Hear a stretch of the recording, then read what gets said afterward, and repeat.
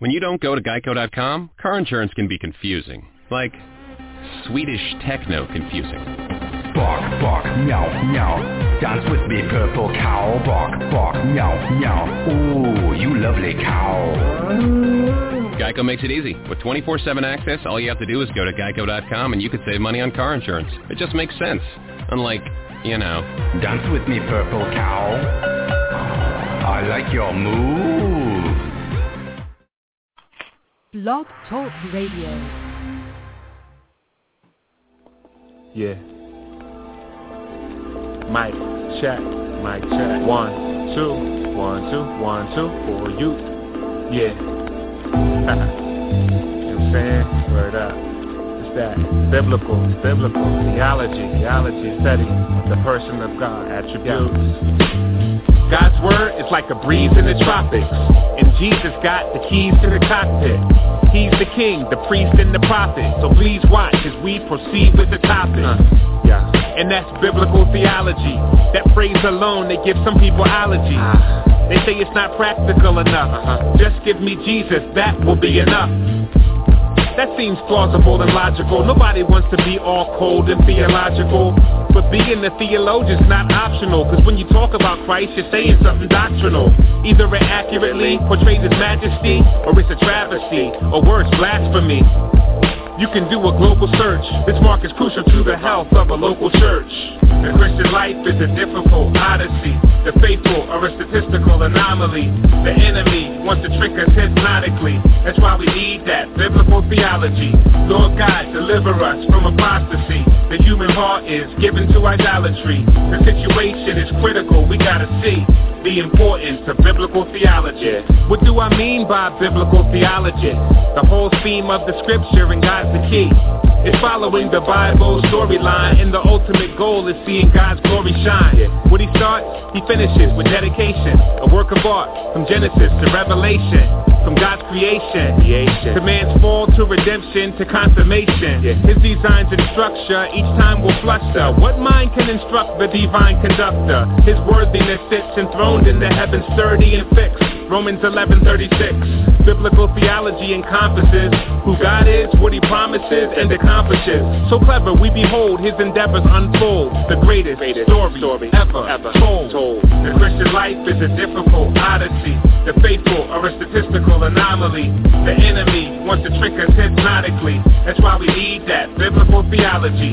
Lord God, deliver us from apostasy. The human heart is given to idolatry. The situation is critical, we gotta see the importance of biblical theology. The Lord has not decided to keep us guessing. Thank you, Lord. He gave us the word, providing us correction, and the spirit for guidance and direction. Biblical theology is like protection from ourselves and our improper reflections, so we can follow the Bible, not just our affections. Otherwise, we will chop it into sections and not make the connections like the doctrine of election. And Satan is waiting to slice us in the mince. All right, welcome to another edition of Theology Matters. I am your host, Devin Pellews. We are so glad that you guys are able to join us today. We have a big show waiting for you guys. We've got Casey Luskin from the Discovery Institute. He's going to join us with some news and stuff on intelligent design. And then we're going to have my good friend B.J. Mauser on, who has a doctorate in philosophy, and we're going to talk about philosophy and Christianity and why Christians really need to care about those issues, and why we should study philosophy as well as apologetics and theology. So thanks for joining us. If you have not liked us on Facebook, you can go to facebook.com/theologymatterswiththepellews, facebook.com/theologymatterswiththepellews, and there we have all of our podcasts and articles and other things that we put up through the week. So make sure you like our page. Without further ado, I'm going to go ahead and bring on Casey Luskin here from the Discovery Institute. And Casey, he's got quite the bio, so I'll just read a few things here. He's an attorney with graduate degrees in science and law, giving him expertise in both scientific and legal dimensions of the debate over evolution. He earned his BS and MS in Earth Sciences from the University of California, San Diego, where he studied evolution extensively at both the graduate and undergraduate levels. So, Casey, are you there? Yeah, thanks for having me on. Man, it's really, really nice to have you on the show finally. I know we planned it a couple times, and I fell through at least one of those times, so apologize about that, but it's good to have you on. No worries.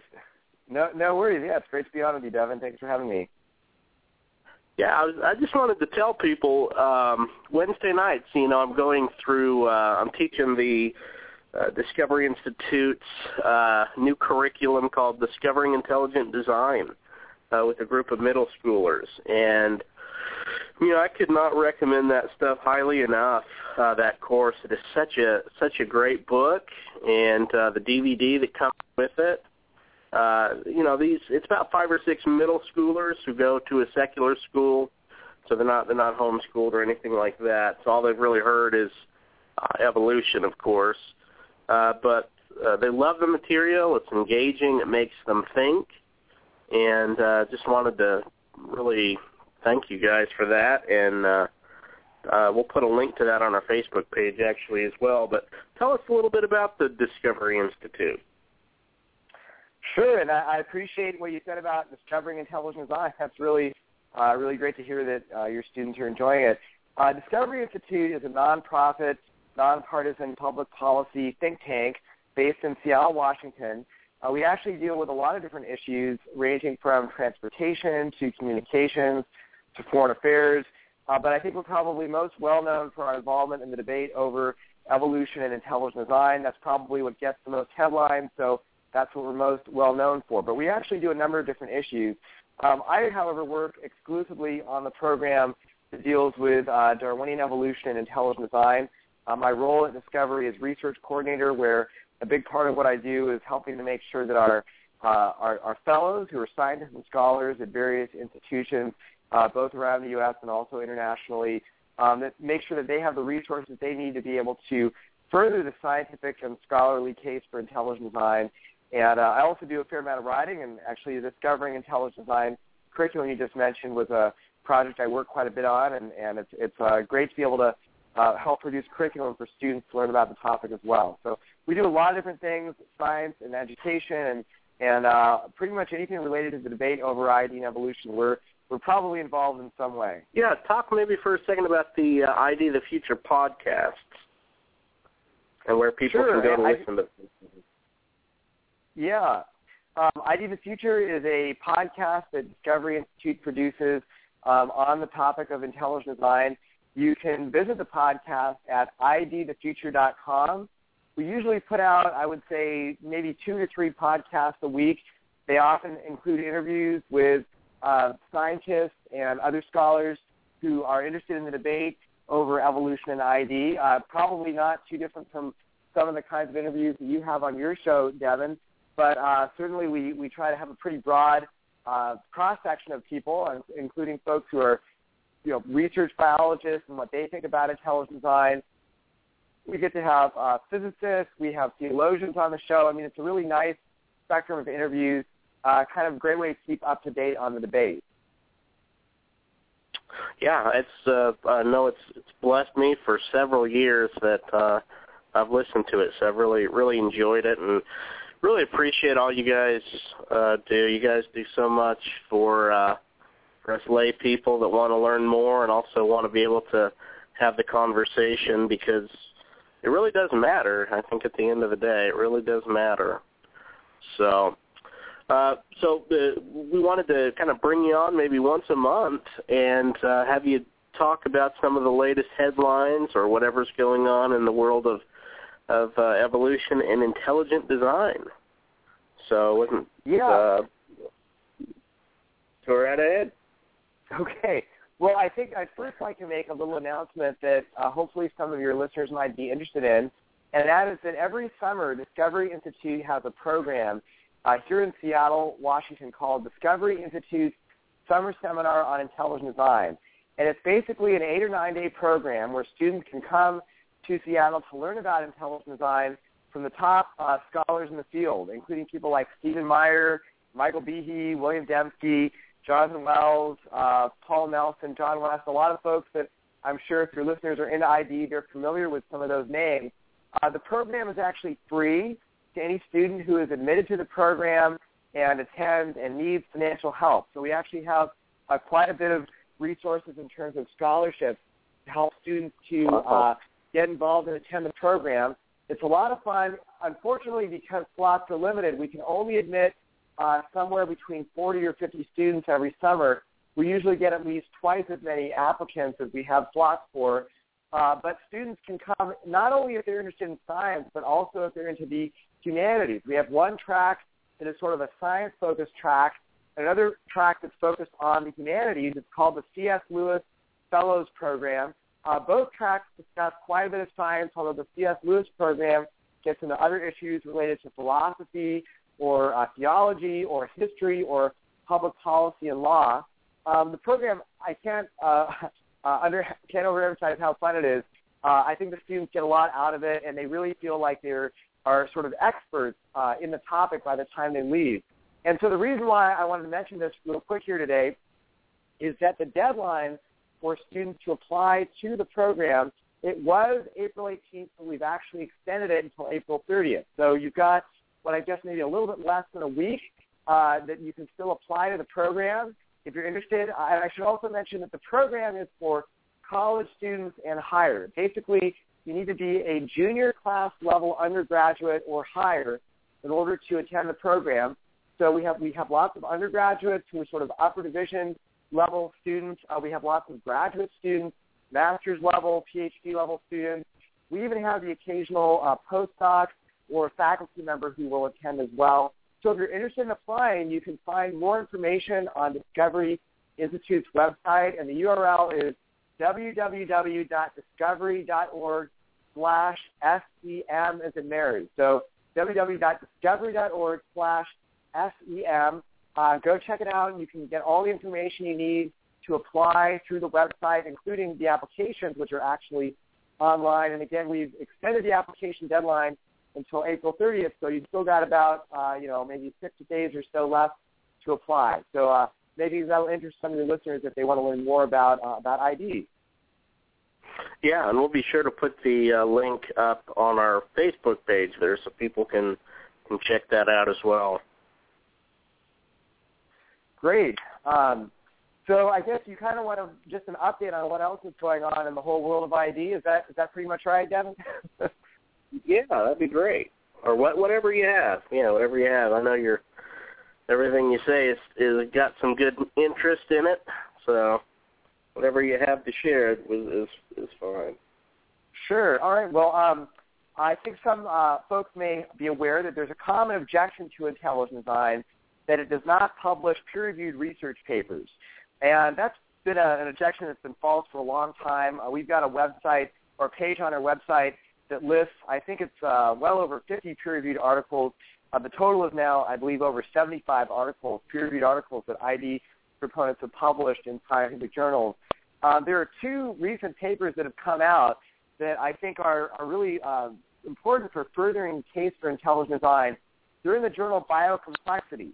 And one of the papers was written by a computer scientist named Winston Ewart, who actually works with Google. He's got a PhD in computer science from Baylor University, and he's part of a team at the Evolutionary Informatics Lab, which is basically a team of computer specialists and mathematicians. William Dembski, a well-known ID proponent, helped to co-found that lab, along with Robert Marks, who's a professor of electrical engineering at Baylor University. In this new paper in Biocomplexity, Winston Ewart basically asked the question about whether irreducible complexity has been refuted.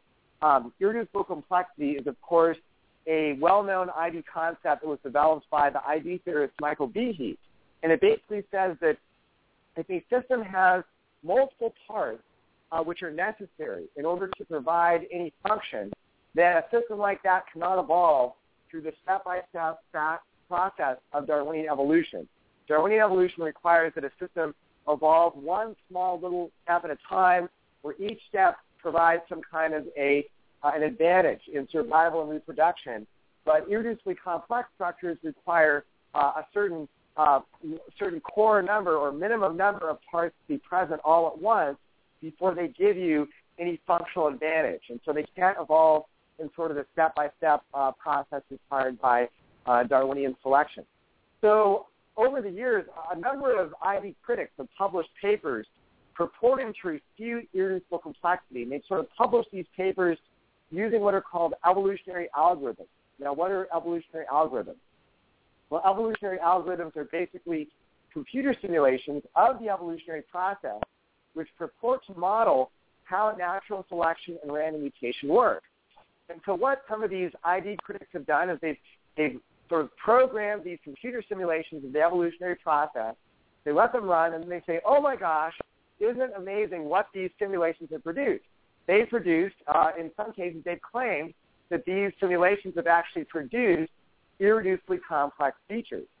And so what Winston Ewart and the other folks at the Evolutionary Informatics Lab have done is they've looked at these computer programs and they've asked, okay, do these programs truly model the evolutionary process in a way that really mimics biological reality? What I mean by that is, do they really model an unguided process of natural selection acting upon truly random mutations, or is it possible that these computer programs were sort of pre-programmed by the programmer to yield some predictable outcome?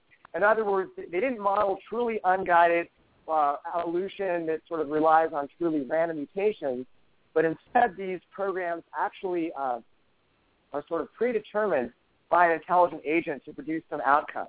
And so they wanted to know, what do these programs really show? Do they really show that irreducible complexity can be produced by an unguided process? So what Winston Ewart did in his recent paper in the journal Biocomplexity is he surveyed a bunch of these programs and also published responses from ID proponents to these programs, and he found that every single one of them fails to accurately model the evolutionary process in a way that it really truly mimics biological reality. And instead, in each case, what he found is that the programs that basically use what is called active information. And active information is sort of information that has been inputted by the programmer to help the program find its search target. So this is sort of a way of understanding these programs. If you think of them as search functions, what is a search function? Well, a search function is Google. Google is a search function. You go to Google, you type in parameters you want to find, and then it searches the Internet trying to find data that matches the parameter that you've entered. Well, evolutionary algorithms, in sort of a crude, rough way, approximate the same thing, where they are trying to find some kind of a solution to a problem through various search functions or search mechanisms that have been programmed by the program. And these search mechanisms they could potentially mimic an evolutionary process where we sort of have random trial and error where maybe you produce randomly some kind of a mutation, and then you have selection for certain traits or certain outcomes.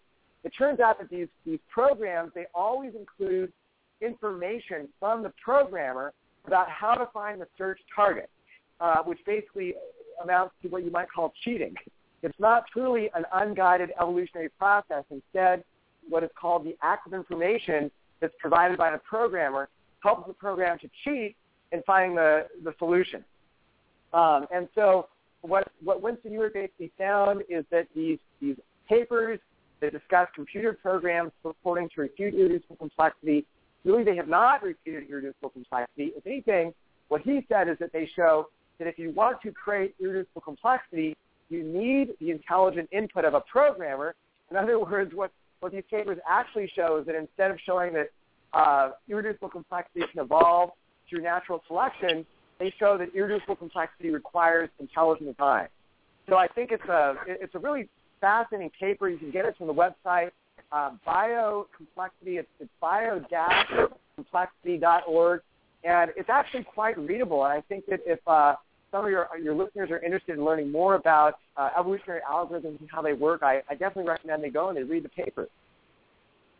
Yeah, that is fascinating. We actually went over irreducible complexity last night with the middle school students. So yeah, that is really neat. I know I guess probably the guy that's done most of the objections with that would be Ken Miller. Is that right, or?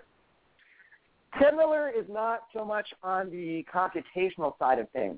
He is a biologist who, actually, I don't truly think Ken Miller spends a lot of time in the lab. I mean, he does some research, but mostly he's sort of more of a spokesman, or sort of he just goes around, speaking on behalf of evolution, trying to defend it. Okay. He has made a lot of arguments, though, in the public trying to refute irreducible complexity, although I don't know if his own personal research has had anything to do with that. Yeah.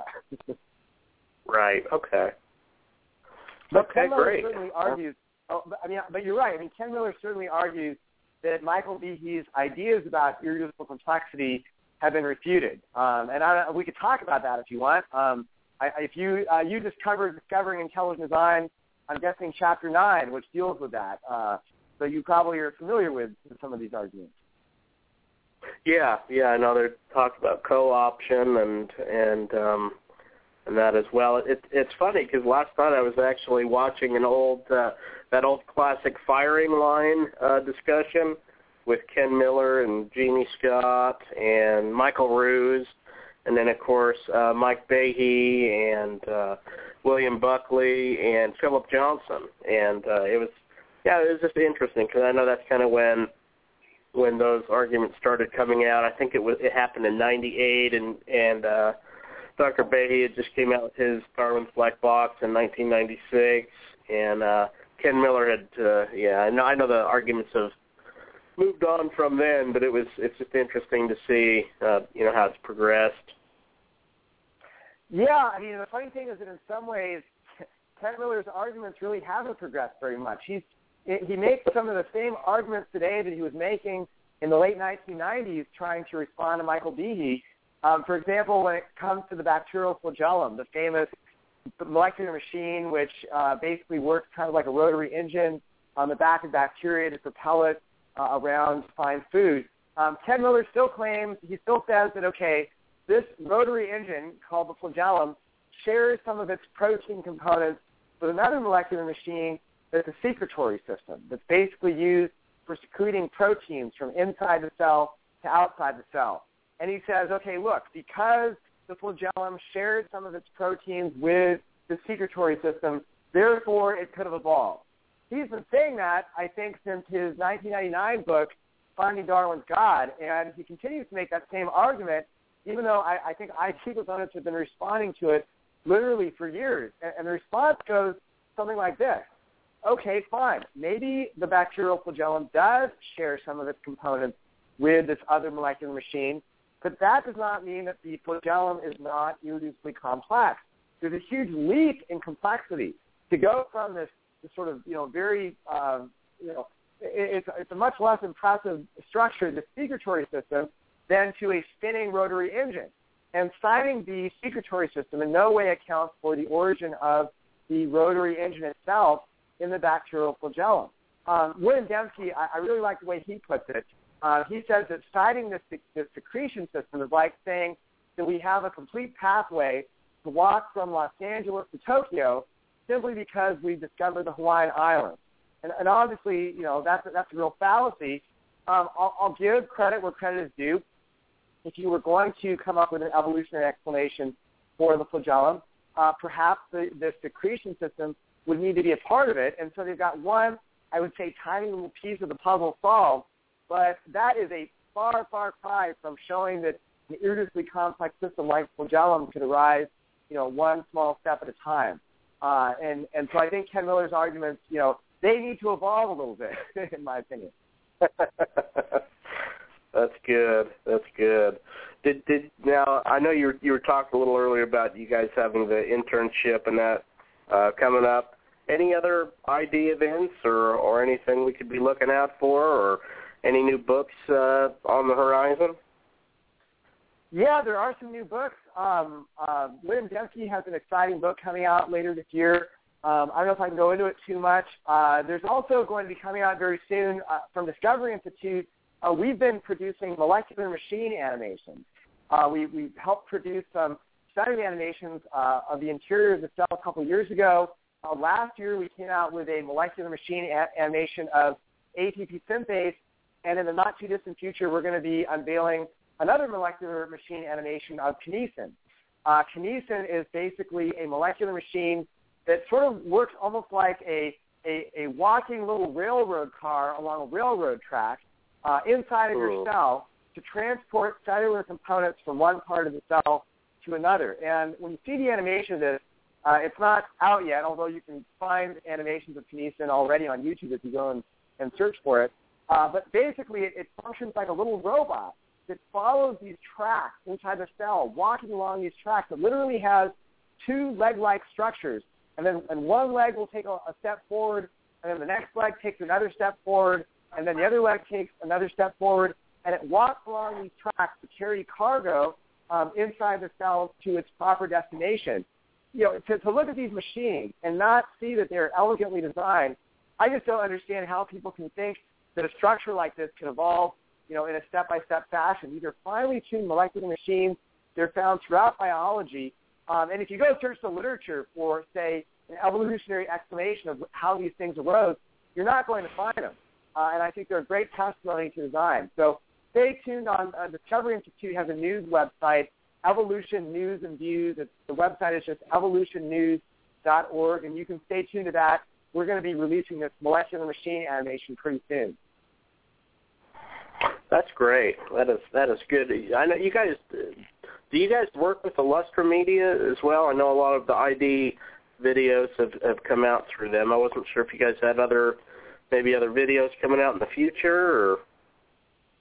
So, yeah, Illustra Media is a distinct organization from Discovery Institute. Excuse me. But we do work with them on a lot of their ID videos. They do a lot more than just ID, but when they have produced ID videos in the past, we've worked very closely with them. So, yeah, I mean, maybe some of your listeners have heard of some of these videos, like Unlocking the Mystery of Life or The Privileged Planet.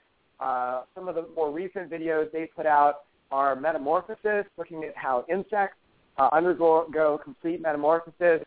And then the most recent one is Flight, which is really a spectacular video looking at just the amazing design of birds that allows them to fly and the very diverse different types of birds that exist and some of the amazing things they can do. And, yeah, Discovery Institute has definitely helped quite a bit with the production of those videos, and many of our scientists have been interviewed in the documentaries that they produce as well. So there's another sort of interesting thing that has come out recently, Devin, if I can just go into it. Yeah. There was a paper last weekend, I believe, in the Wall Street Journal. It was an article that was talking about the work of a psychologist at Boston University named Deborah Kellerman. And basically, Deborah Kellerman is an evolutionist. She's an evolutionary psychologist. And she's very worried about the fact that children sort of intuitively will invoke a godlike designer to explain the complexity of the world around them. And this is true whether a child is brought up in a religious home or in an atheist home. Children sort of have this innate tendency to view the world as inherently designed. And so she's very worried about this, that children sort of have this intuitive understanding that the world around us looks like it was designed. And so what she is trying to do is to sort of deprogram kids from their natural tendencies to view the world as having been designed. And she's actually done experiments where she gives young kids, we're talking about, ages 5 to 8, she'll give them picture books that are trying to explain the concept of natural selection using sort of hypothetical stories. And then she surveys them before they read the book, sort of what do they think about, where the world came from or, whether it was designed.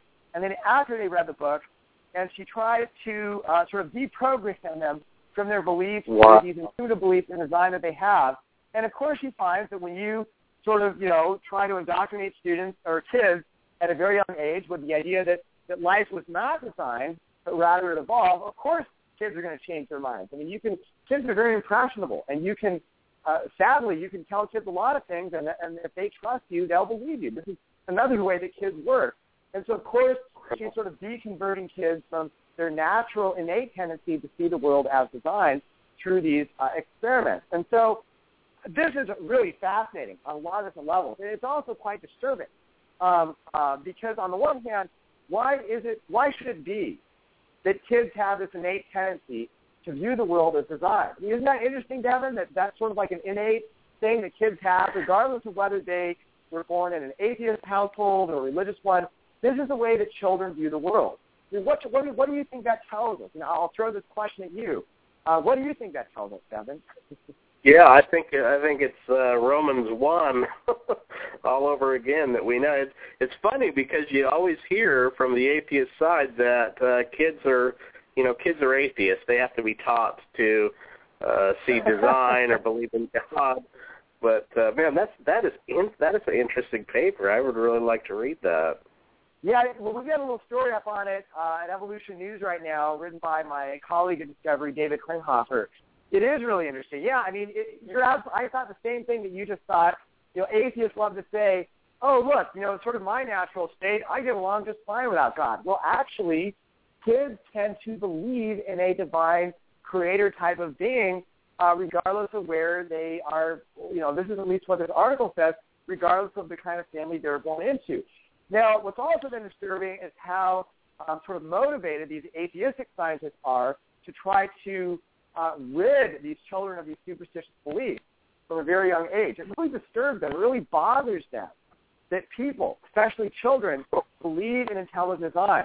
This is something that really, they don't feel like they can tolerate this, and they need to deprogram kids from this belief. I think this goes back to sort of, atheists are very worried about the fact that sometimes people disagree with them because their entire worldview is built upon sort of an intellectual superiority syndrome where they think that rationality and logic will always inexorably lead people to agree with them.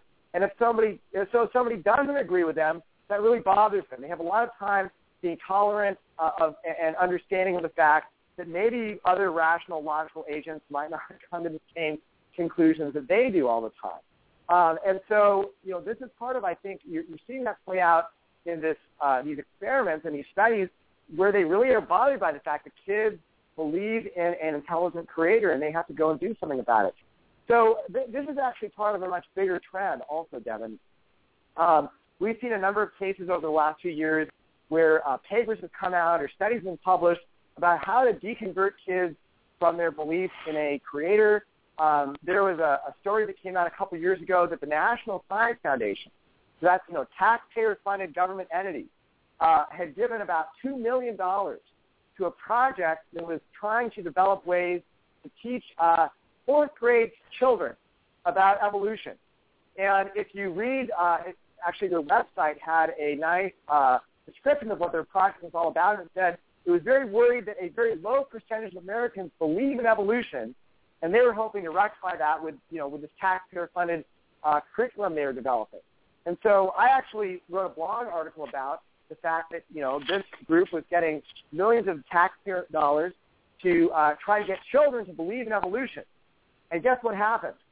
Well, suddenly their website radically changed, and they took down their complaints about the fact that so few Americans believe in evolution, how that was what they were trying to correct, and they kind of sanitized it of their motive. But what we're seeing here is really, I think, a concerted effort to try to get kids to stop believing in intelligent design from a very young age. I think that on the one hand, it's disturbing to see people trying to, I think, indoctrinate children at such a young age.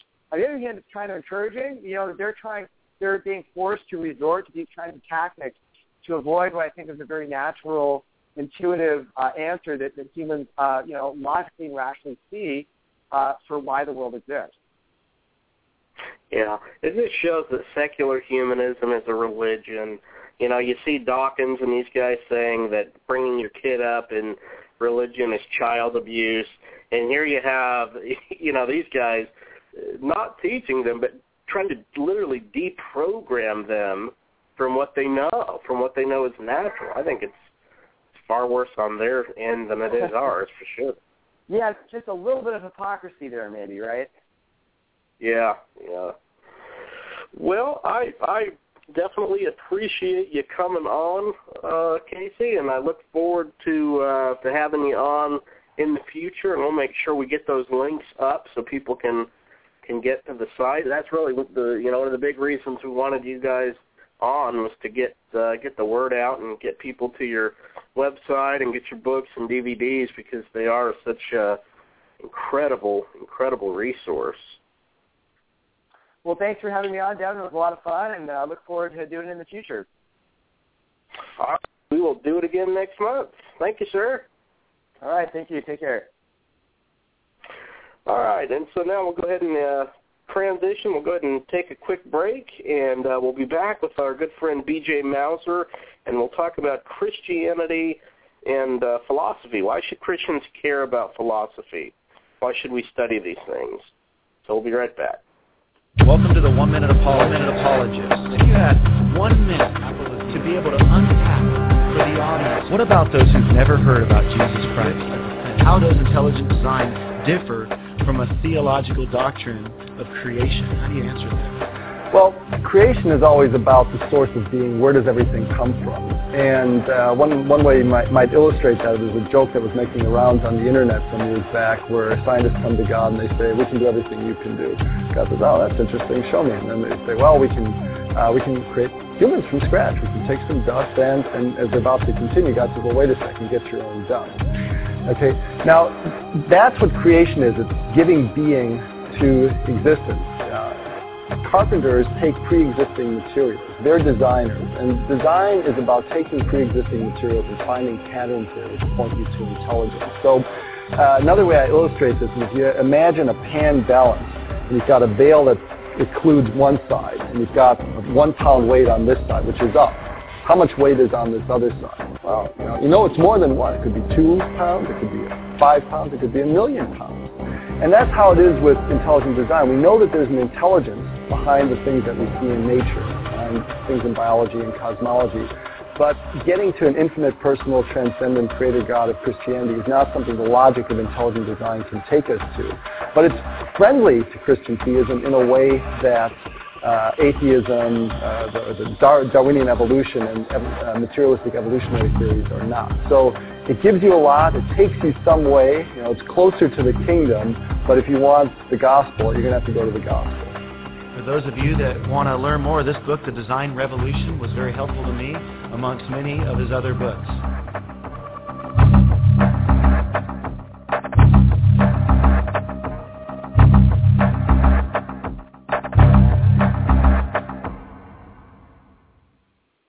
All right, welcome back to Theology Matters, and we're going to go ahead and transition in the show here from the Discovery Institute, and now we will bring on my good friend B.J. Mauser. Just another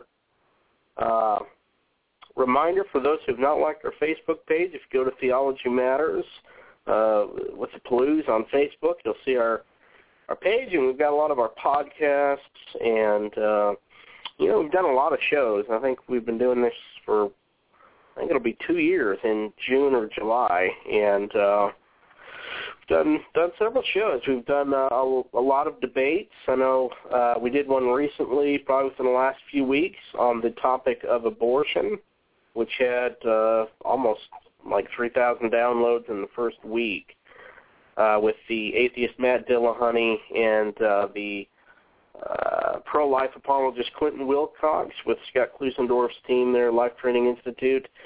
We've done debates with Roman Catholics and Protestants on Sola Scriptura, as well as the doctrine of hell, whether hell is annihilation or whether it's eternal, some of those things. So be sure to like our page. We've done a lot of different topics in the past, and you guys can get our podcast with that. So joining us today, I'm really excited for this show, is Dr. Bernard Mauser, and he received his master's degree in philosophy from both Southern Evangelical Seminary and Marquette University, as well as a PhD in philosophy from Marquette. Currently he's a professor at Rivendell Sanctuary in Bloomington, Minnesota. He's also taught at Marquette University, Southern Evangelical Seminary, Liberty University, and several other places. So I'm really excited to have him on the show today, and we're going to look at Christians and philosophy. So, Dr. Mauser, are you there? I am here. Can you hear me? It's good to hear you again. Yeah, I can hear you good. Can you hear me okay? I sure can. Well, thank you so much for taking the time out of your busy day to join us. Well, thanks for having me on. Yeah, did I leave anything out of the introduction there? I know you're married and have some kids. Yeah, we have 4 sons, and I'm sure they're listening right now in the house. And Isaiah, Levi, Justice, and Corbin as our new baby, 5 years old and under, so it's a very busy house. Oh, boy, yeah. It's a lot of diapers. It is a lot of diapers. It's a lot of fun, though, too. So, yeah, we enjoy it. We love it. Yeah, and my wife's name is Amber, and we just love you guys. You're very inspiring to us. So you're doing great work there in North Carolina, and yeah, we just really appreciate your ministry. So I want to let you know that in person. I haven't really got to say that to you, but I tried to encourage you guys via email, but. Yeah, thank you so much for that. That's really kind words. That definitely means a lot to us coming from you for sure. So really appreciate that. So talk to us a little bit. How did you get interested in? Well, first, I guess I should ask is, how did you become a Christian? What kind of background did you have growing up? Did you grow up in a Christian home, or? I grew up as a Roman Catholic, and I fell away from the faith when I was at college, and basically, I would still go to church every Sunday. I wasn't a twice a year Catholic or anything, just Christmas, Easter, but every Sunday my family was in church, and I went through CCD and confirmation, all the different sacraments and so forth, and then in college, everything changed with my bachelor's in science, and I was taking all of these different classes on biology, and I was really steeped in the Darwinism and the influences of that, and at the same time I started training in martial arts, and I got into some of the occult variations that come from studying some of the martial arts that aren't necessarily attached to martial arts, but when you start doing what they call internal styles of martial arts, it gets a little scary with the meditation and so forth that they have you do. And then at the same time I was working on my bachelor's in science, I did a degree in massage therapy. So there's a ton of different New Age healing techniques and tactics that they introduce there. So between the martial arts and the massage therapy, I had these weird New Age Eastern views, but at the same time I had a strong presence of the science and atheism that came from the Darwinism. So it was a kind of odd combination, but I discovered at SES when I went to Southern Evangelical Seminary for my master's in apologetics, how those two actually are kind of very similar in that both view the world as if there's a strict causal mechanism.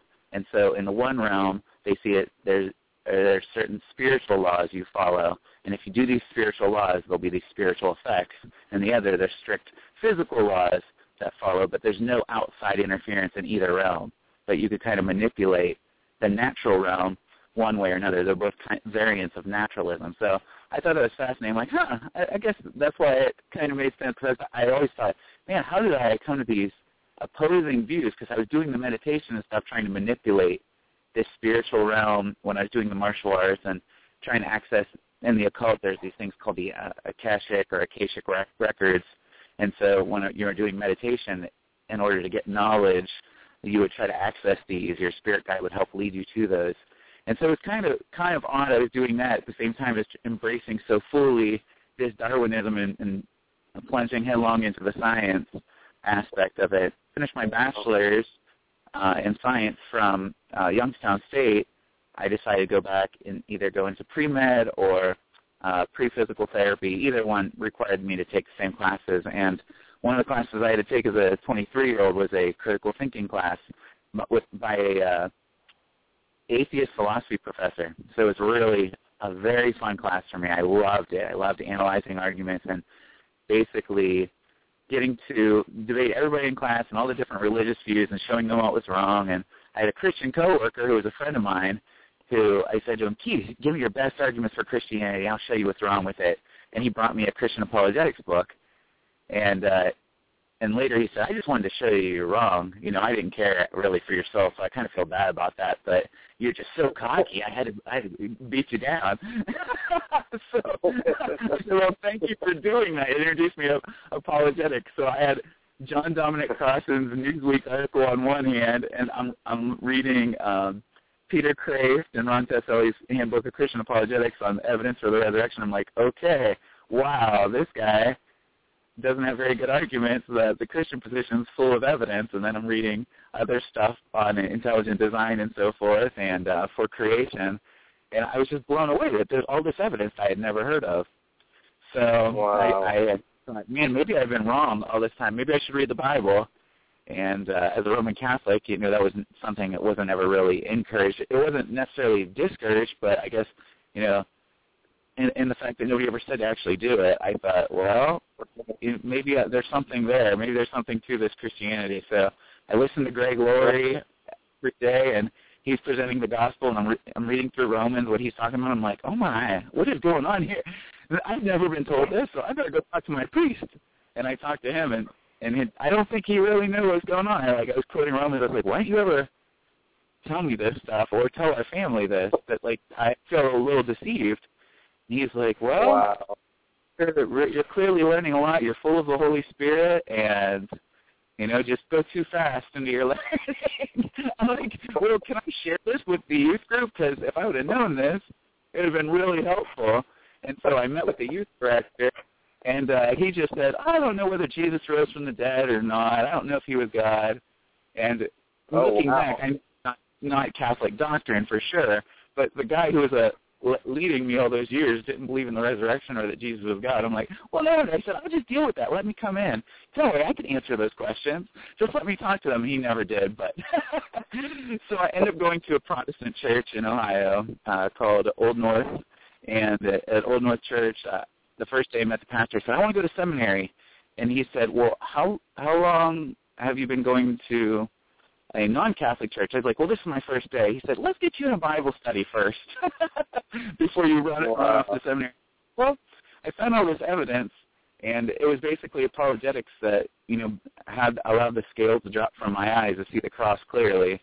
And I accepted Christ, and I never lost that passion. So about a year later, I found out Norm Geisler, started a seminary quite a while before my conversion at SES, and every class had an apologetics slant, and that's what I wanted.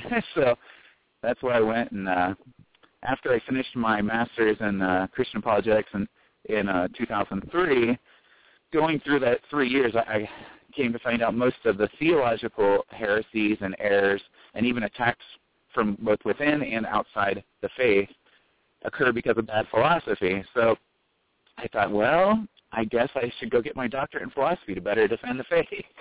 And then I ended up Philip Marquette and Richard Howe, who's a professor at Southern Evangelical Seminary, had always spoken highly of his time at Marquette. And one of my good friends, Max Herrera, had already been up there for a year. So I just followed those guys. And, yeah, it was great to have that time up there, basically being mentored by Max, and he helped me through the program in a lot of ways. So it's a very formative process. I graduated in 2011 with my PhD. So that's basically the short end of my spiritual journey. Yeah, that is really neat. That's a great story. Yeah, so it's kind of exciting. It's been a really exciting adventure, and it's exciting to see how God continues to use it. And as I was talking with a lot of different people, and I was lamenting that the more I read of philosophy and metaphysics and ethics and all these things, though I'm taking in a lot, there's still so many areas that I'm ignorant of, and it's like, wow, Lord, you're continuing to mold me. So it's kind of a fun process. Yeah, there's definitely a lot to learn for sure. One of the things that I have found, some of the biggest opposition that I get about apologetics, or especially philosophy, is among Christians, and especially for myself, because I'm in that Reformed camp, and for whatever reason, that whole camp is just very, not all of them, thankfully, but a lot of them are just very anti-philosophy, or very suspicious of philosophy. Why do you think that is? Why do you think Christians are so, at least I should say in the evangelical world, why are they so dismissive or scared of bringing philosophy into the ballpark? I think there's a couple reasons. One, a lot of them, they take some scriptures out of context that warn against philosophy, as if, if you start going into philosophy, you're buying into things you shouldn't. So, for example, I'm sure you've heard it time and again in Colossians 2:8. Make sure that no one takes you captive through hollow and deceptive philosophy, which are based on the principles of this world. And so they're familiar with that. So in response, I think they say, hey, philosophy must be bad. Paul's warning here not to do philosophy. If you do, you're basically embracing. So I think they have this biblical reason, and they see that as justifying avoiding philosophy without realizing, regardless of whether they say or not, they have a philosophy. It's just not a good one. Yeah.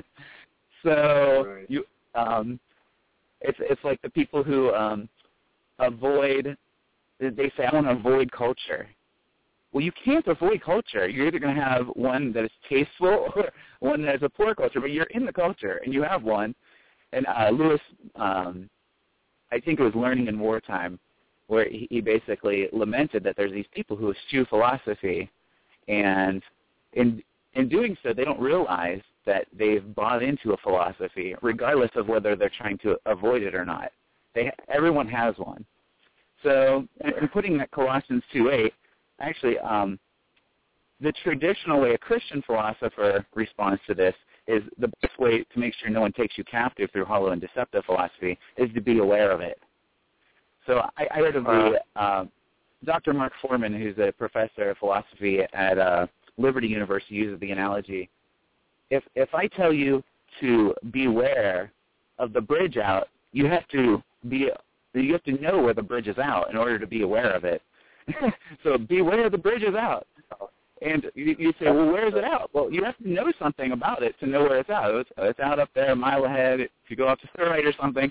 And so a lot of people are buying into these bad philosophies because they don't ever study it. And so the best way to be taken captive is to be completely unaware of what philosophy you've bought into. But I think when a better response than that initial one, though I think that's right, everything that I said was right, I think what's going on in the Colossians text actually has to do with what immediately comes after. So go figure, the context actually explains a little more fully what Paul is writing about in Colossians. And what he talks about there in the second part of chapter 2 is the Gnosticism that people had bought into. And he even uses the same words when he's referring to, since you died with Christ to the basic principles of this world. Now, where did he just get done talking about? Make sure no one takes you captive through hollow and deceptive philosophy, which depends on human tradition and basic principles of the world. Right before that. So in verse 20, he's talking about, hey, you died with Christ to the basic principles of the world. Why? As though you belong to it, do you still submit to its rules? Do not handle, do not taste, do not touch. These are all destined to perish with use, because they're based on human commands and teachings. So he's basically telling them, at least in the context of this passage, that they shouldn't be embracing Gnosticism rather than Christ in their walk with him. And then right after that, he lays out some rules for holy living, keeping your sights focused on heavenly things, on Christ, and developing these spiritual virtues that occur when you are actually focused on eternal things. So it's kind of cool to actually put some of this in context for my Protestant brothers who object to the profession I've chosen to go into.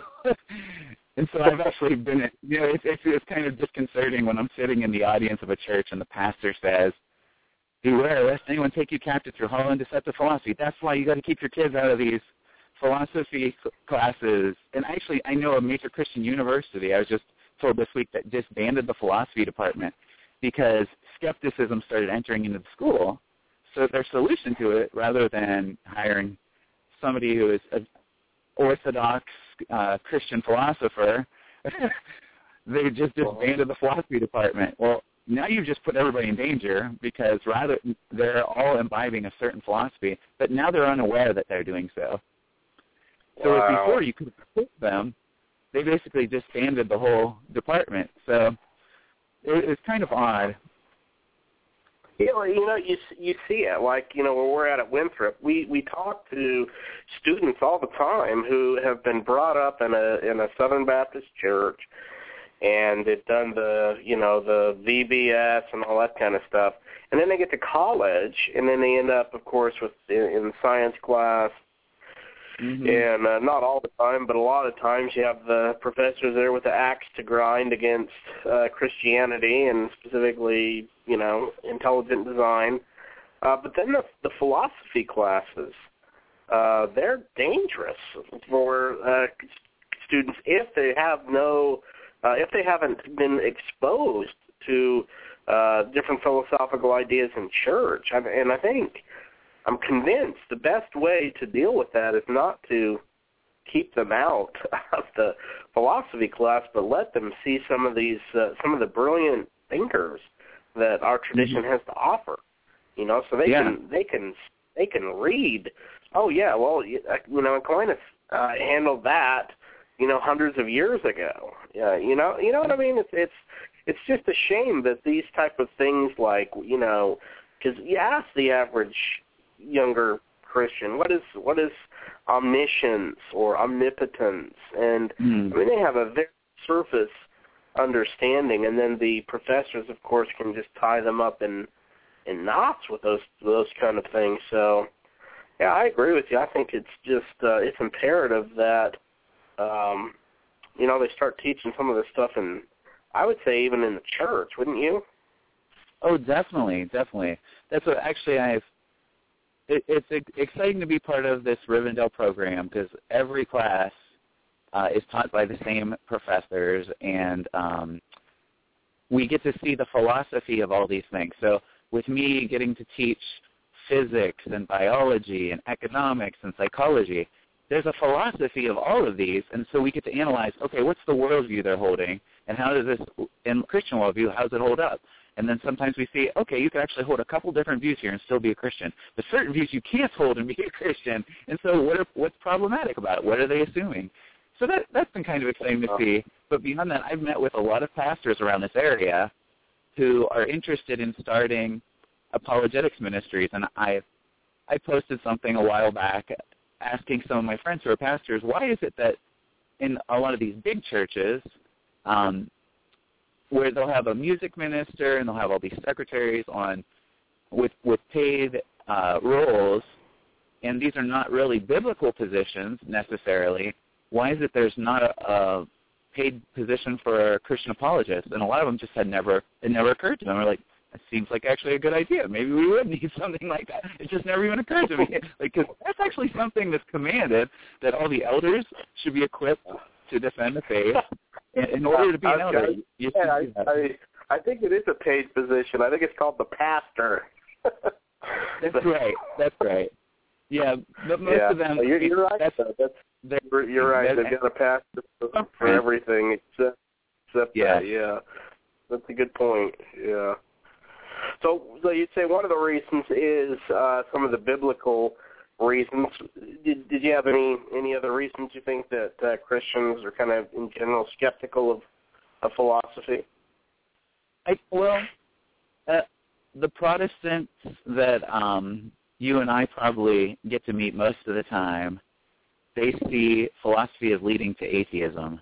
So they're not acquainted with the good Christian thinkers, whether they be medieval thinkers, if you're reading Augustine or Aquinas, you're less likely to fall into the same traps, because these guys answered all these questions that the great atheists of the 20th century and the 19th century were bringing up. They already answered the problems that everybody's saying, oh, wow, we don't know how to answer that. Well, you guys should have read the earlier Christians. But sometimes they're identified as Catholics, so Protestants, I don't want to read those Catholic guys. And then instead of engaging the culture, they retreat like, hey, let's just go start a Bible college. So if you look at church history, a lot of times rather than engaging the culture and combating the bad philosophy with good philosophy, hey, let's just go hide. We'll just learn the Bible, study that, and then we'll go do evangelism because, hey, this is the Bible is the thing that saves. We don't need to know anything else. And now that, on mission fields, they're asking, hey, send us apologists. We need you guys to rebut all this bad philosophy. So it's changed. It's been an exciting shift to see in our lifetime, at least. So more and more people are getting on board. Yeah, and I think, if you're going to be a good apologist, I remember talking to Dr. Geisler, and I was asking, because, I'm a student at SES, and was struggling whether I should do the MA in apologetics or the MA in philosophy, and he said, to be a good apologist, you have to be a good philosopher. And I was thinking about that. Some best apologists today, the Paul Copans and Geislers and Craigs and these guys, they're all very trained in philosophy, and you just see that, man, you have to have a good grounding in that if you want to be a good apologist. And really, we're commanded to be, commanded to evangelize. And in this culture, if you're commanded to evangelize, then you're going to have to do apologetics if you're going to be effective at all. Yes, you're exactly right. Yep. So, well, I guess I should start and ask the obvious question that we've been going 35 minutes, and I guess I should ask the question, what is philosophy? Well, broadly, I think most people hear the term philosophy, and they know that it means the love of wisdom. But generally, when people talk about philosophy, they think of this as something that you do in the ivory tower. It's not something that's relevant practically to our day-to-day life.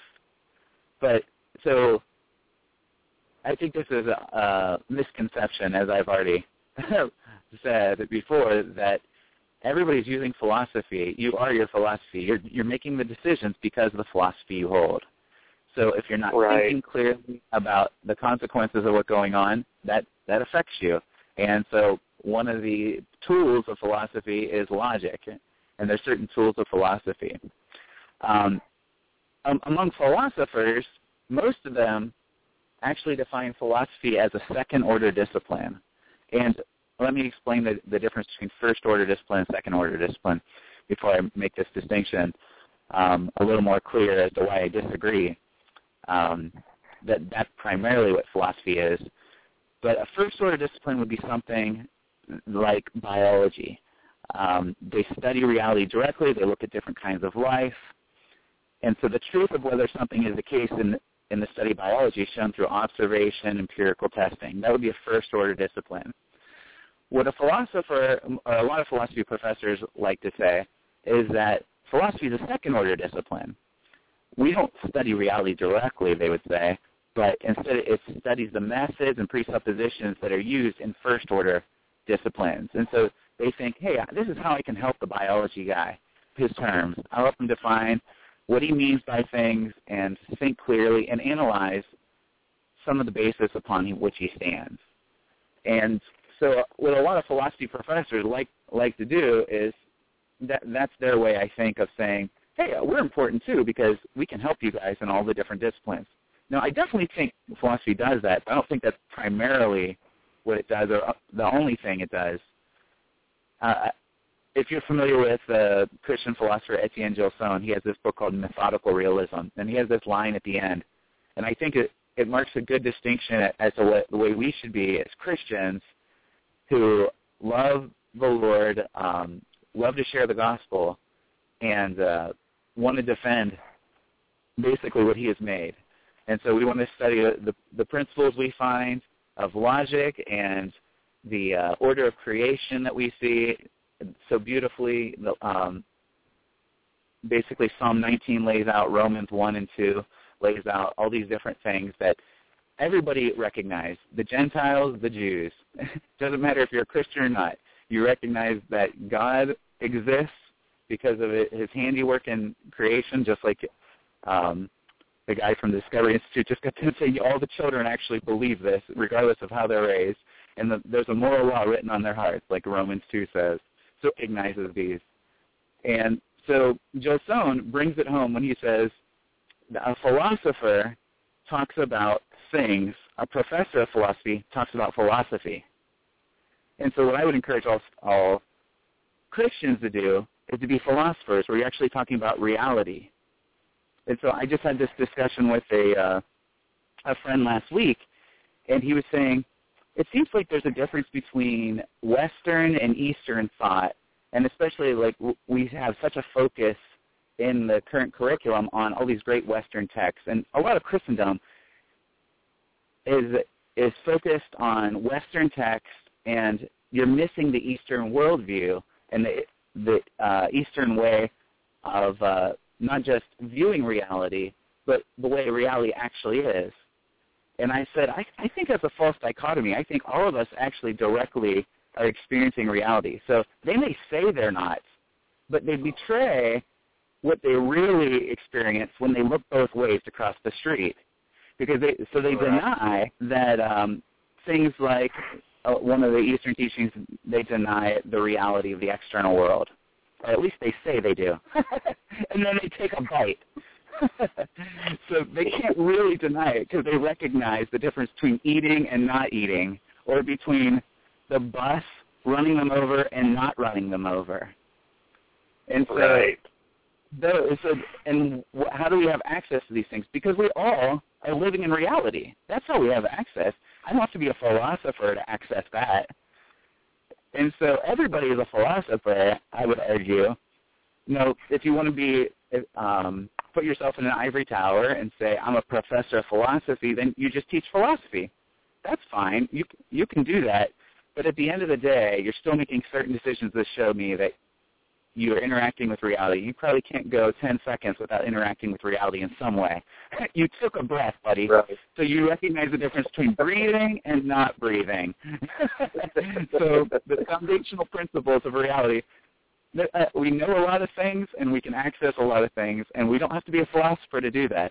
Now let's think clearly about the things we actually access. And that's where, a formal study of philosophy can really help, a formal study of the different disciplines of philosophy. It's great to know how is it that reality is made up. Like, okay, that might affect me if I hold one view versus another, if I hold a materialist view of reality or I don't. Asking questions about what is a human. Is there a difference between a human person and a human being? Obviously, great repercussions for the abortion debate. And whether that's a relevant difference. So we see these playing out in society. What is marriage? Is marriage just a social contract, or is it something that's naturally a part of reality that we should recognize? If it's something that's natural, then you can't redefine marriage. So you might say you're redefining marriage, but that's not really, now you're not talking about marriage anymore. And so you have to look at these things that are basic parts of reality, and all of us can do so. And then you can use some of the tools of philosophy. I'm not discouraging anyone from doing that, but I would pick up a lot of these different Christian authors who make these distinctions, and people might be a little afraid, like, oh, philosophy, that seems so hard. Well, there's introductory books that we can all access. You mentioned Paul Copan. He's got this fantastic book that I recommend just about anyone who wants to start learning some apologetics and philosophy. Pick up Paul Copan's book, True for You but Not for Me, Deflating Slogans That Leave Christians Speechless. Because he just goes through, works out how the principles of reality undermine all these different slogans that people use to discourage us from defending the faith. And so, yeah, he's a philosopher, sure, but you don't have to be a philosopher to see how what he's saying is true and just makes sense, because it's based on reality. And so these guys who beat us up with, that's true for you but not for me, lines like that, and they don't realize they're contradicting themselves, it's not because it's a philosophy. It's because they're violating principles of reality. And so what the book does is it gives you really easy ways to guide someone through and help them realize, hey, I'm contradicting myself. Okay, I don't want to do that. So anyways, I think that, not to make a short question long, but I'm really good at doing that. No, that's fine. Let me say this too for people who are wanting to call in and talk with Dr. Mauser. You can call in at 760-542-3907, 760-542-3907, and maybe you have some objections to Christians using philosophy, or maybe you have some questions dealing with the different disciplines of philosophy. Give us a call, and I'm sure I would love to talk with you. Again, you don't have to agree, but we could have some good discussion. Well, let me ask you this. I know kind of in our culture today, in America especially, I'm not sure about the other parts of the world, but we really see scientism on the rise, kind of this view that we can't really know anything except that which can be demonstrated through the scientific method or through science. How can a Christian use philosophy to kind of engage with this pervasive view that is really taken a hold, especially in the college level on that? Yeah, that's a great question, and that's a very common objection. And actually, I held that position one time. But it didn't take me very long before one of my Christian friends, after I started studying apologetics, I emailed a friend. I said, how would you answer this? Because I'm running into this. This is a question I had, and after studying apologetics, I'm still running into this problem. I'm not seeing how you get out of it. And my friend just said, is that principle that you have to prove everything by empirical observation itself empirically verifiable? And I said, no. And he said, okay, well, if the only things that are true are things that are empirically verifiable, then your principle of empirical verifiability isn't true. I said, oh, yeah, I guess you're right. I didn't realize I was contradicting myself. Thank you for that. So right. If a standard can meet its own test, Frank Beckwith uses the example, I have a brother who's an only child. Well, this would obviously be something that's a self-contradictory. You can't have a brother who's an only child. Or I can't speak a word in English. I think this is one that Dr. Geisler and Frank Turek often use to demonstrate a self-defeating statement. Well, you just spoke a lot of words in English, so obviously you can speak a word in English. So right. The problem with that principle is the principle of scientism is not itself scientifically demonstrable. It's actually a philosophical position they're holding that can't be demonstrated by science. And what's funny about that, a lot of the attacks from science are being raised by these new atheists. And I'm not sure if you're familiar with Dr. Ed Fazer. He's got a bunch of great books. Yeah. The Last Superstition. Oh, man, that book, The Last Superstition, I laughed out loud for a good quarter of that book. He's a fantastic writer. He uses great illustrations to make really difficult lectures of Plato and Aristotle.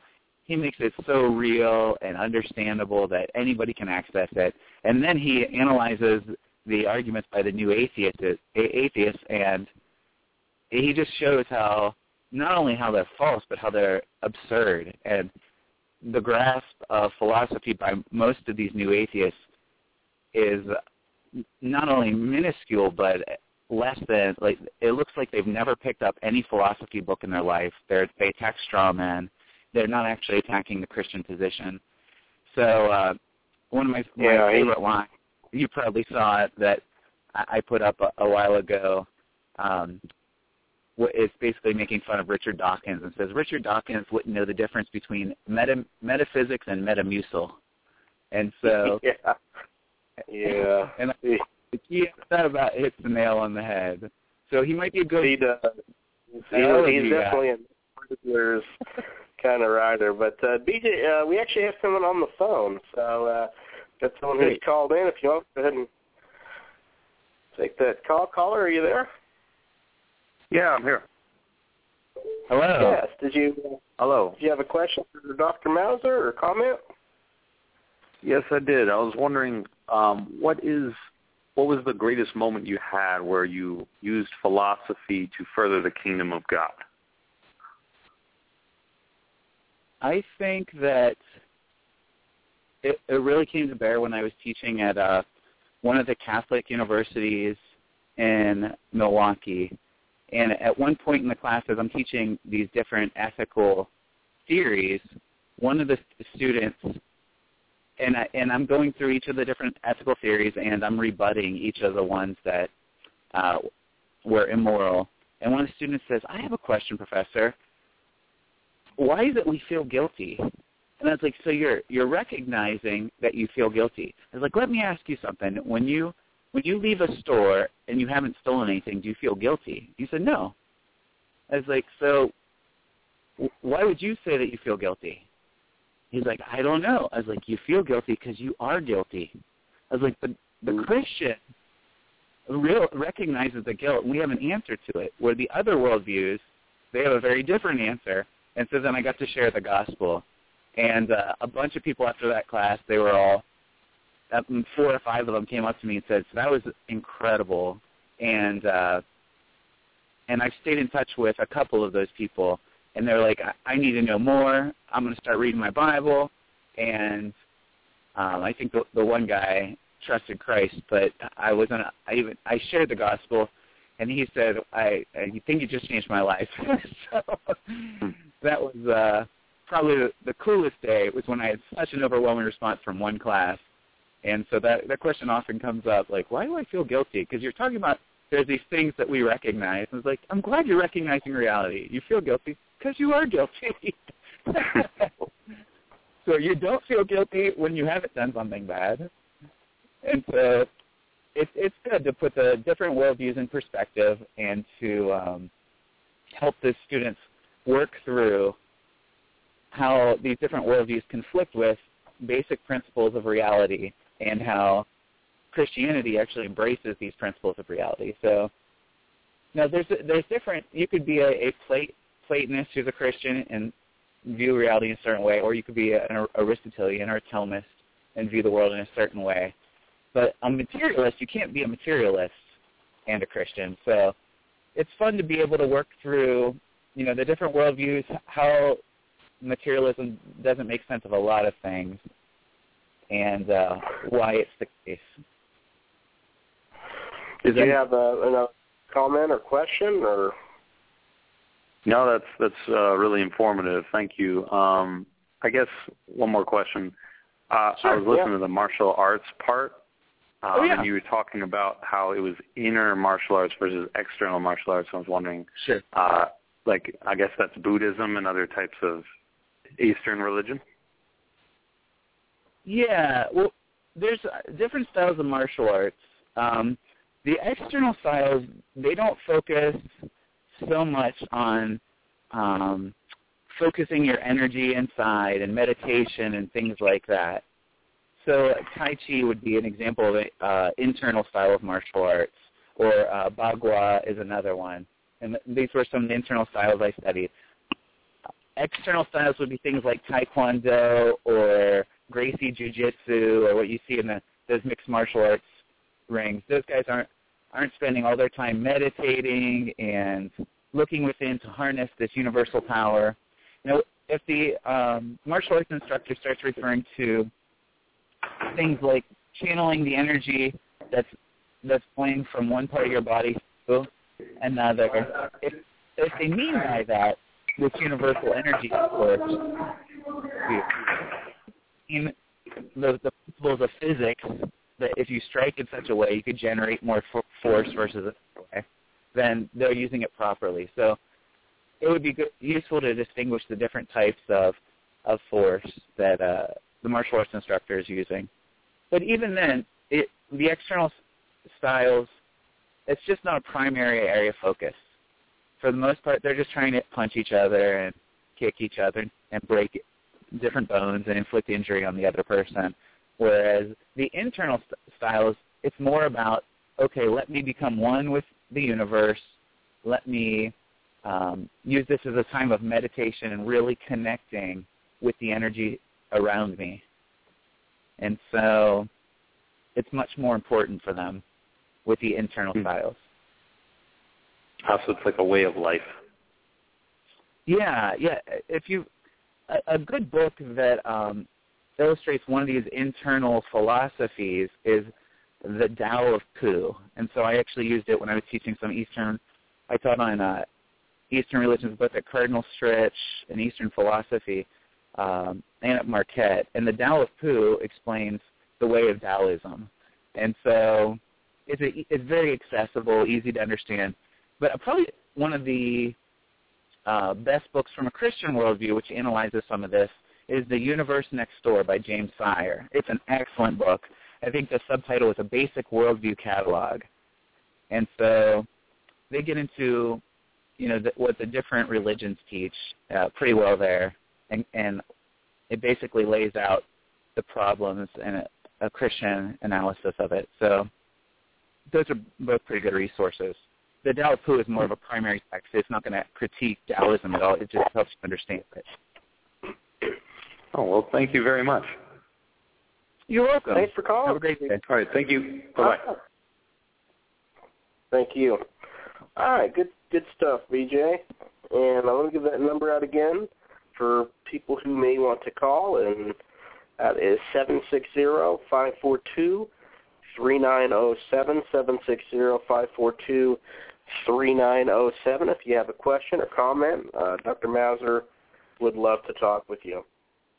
So let me ask you, you kind of talked a little bit about some of the objections from the Christian world dealing with apologetics and philosophy. One of the objections I hear a lot about giving arguments for the existence of God is that Romans 1 says everybody knows God already exists. So if everybody knows God already exists, why would you have to sit and give arguments for him? So a lot of people really went after that movie God's Not Dead because he's giving arguments and evidence. Why should we care about giving arguments and evidence if people already know that God exists? Yeah, that's a really good question. Well, part of the barrier to people becoming Christians is there's a lot of other things pulling our attention and drawing us away from God. And so one of the things that a lot of apologists like to refer to, and especially those who are Christian philosophers and apologists like Ravi Zacharias, is we try to overcome all these intellectual barriers so people could see the cross more clearly. And so if that makes sense to you, yeah, definitely. In addition, the Bible itself, in several places, talks about every Christian is supposed to demolish arguments and every thought that sets itself up against the knowledge of God. And there's a lot of bad thoughts out there that people have used to attack God's existence and the resurrection of Jesus and different things about the Bible. They say there's contradictions in the Bible and things of this nature. So what we're supposed to do as all believers is be ready to give an answer for the hope that we have. And so those are two different verses, 2 Corinthians 10:5, demolishing arguments and every thought, and 1 Peter 3:15, being ready to give an answer for the hope that we have, but with gentleness and respect. So those are for every believer. It's not just for elders. I know I mentioned earlier, elders need to be, in order to be qualified to be an elder, you should be trained in some apologetics. Now, if there's elders listening that aren't, don't panic. Just pick up True for You, but not for me. There you go. Qualified. But yes, on the side there. I think also St. Thomas has a really good explanation, and this is one of my favorite texts that people they often come to me and they're like, I didn't know that was there when we talk about the relationship between faith and reason and why do we need to give a reason. And Aquinas says we could use philosophy in three ways in theology. First, to demonstrate the preambles of the faith, things faith requires to be known, such as what natural reason can prove of God, that God exists, there's one God, and other things proved of God from creatures and philosophy. So we could prove all these things without the scriptures, that God exists, that there's only one God, and there's other things, like some of the attributes of God that naturally flow from philosophy. Second, we could use philosophy to make known what is a faith by way of similitudes, just as Augustine in On the Trinity uses many similitudes taken from philosophical teaching to manifest the Trinity. And third, to counter what is said contrary to faith, by showing them to be false or showing them not to be necessary. So these are three different ways Aquinas says we could use philosophy in theology. And I think it's pretty powerful because in some things, even if we can't necessarily show that it's contradictory in philosophy, what we could show is it's not necessarily true. And so right. That's not necessarily true, then that means Christianity could still be true. And that's my position, is that it is true, because I could actually peel other things, like historical facts. I don't need philosophy to talk about the historical facts of the resurrection. So, but other philosophical attacks, I could just show that, well, what you're saying actually isn't necessarily the case. So, yeah, and Romans 1 is just kind of a, correct me if I'm wrong, but it's just kind of saying people know God exists. It's just kind of your general revelation. So it's not that necessarily people are know exactly the doctrine of the Trinity or that. And so philosophy can kind of come alongside and help getting it down to monotheism, and then of course the attributes of God and that as well, right? Yes, certainly. And it makes me think of the James too, where the hypothetical objector says, you believe there is one God. Good, even the demons believe that and shudder. And I know the NIV has the quotes before that, but I actually still think that's part of the hypothetical objector there, because right after he says that, James says, you foolish man. So I actually think that's still part of the foolish man he's rebuking in James 1. Like, that's not our message of the gospel, that you believe there's one God. Because if that's the message of the gospel, there's a lot of people who believe there's only one God. And it's the Christian position that just because you believe in one God doesn't mean you're going to heaven. So that reminds me of that. So everybody might know God exists. And even the atheists, when you read of their accounts as children, John Paul Sartre comes to mind. He believed in God, and I think he was 8 years old, and he was burning the carpet in the basement of his grandparents. I think his father died when he was born, and as he was burning the carpet there, he felt an immediate sense of conviction by the Holy Spirit, and he decided at that moment he was going to stop believing him, and then the guilt fell away until he was old and he had his version right before his death, and he realized, I've been living apart from the Lord since I was 8 years old. I repent in dust and ashes. And he turns back, and his mate thought he must have lost his mind. Simone Beauvoir, I think her name. Let me ask you, give us a few of the arguments for God's existence, maybe for people who've never heard of them before or didn't even know that one could actually give some arguments for God's existence. What are a few of your favorites? Well, the cosmological arguments, I think it is almost every Christian apologist I know's favorite argument. and basically, there's two different forms of the cosmological argument. William Lane Craig, Dr. Craig, has made famous the horizontal form, and it runs this way. Everything that begins to exist has a cause. The universe began to exist, therefore the universe has a cause.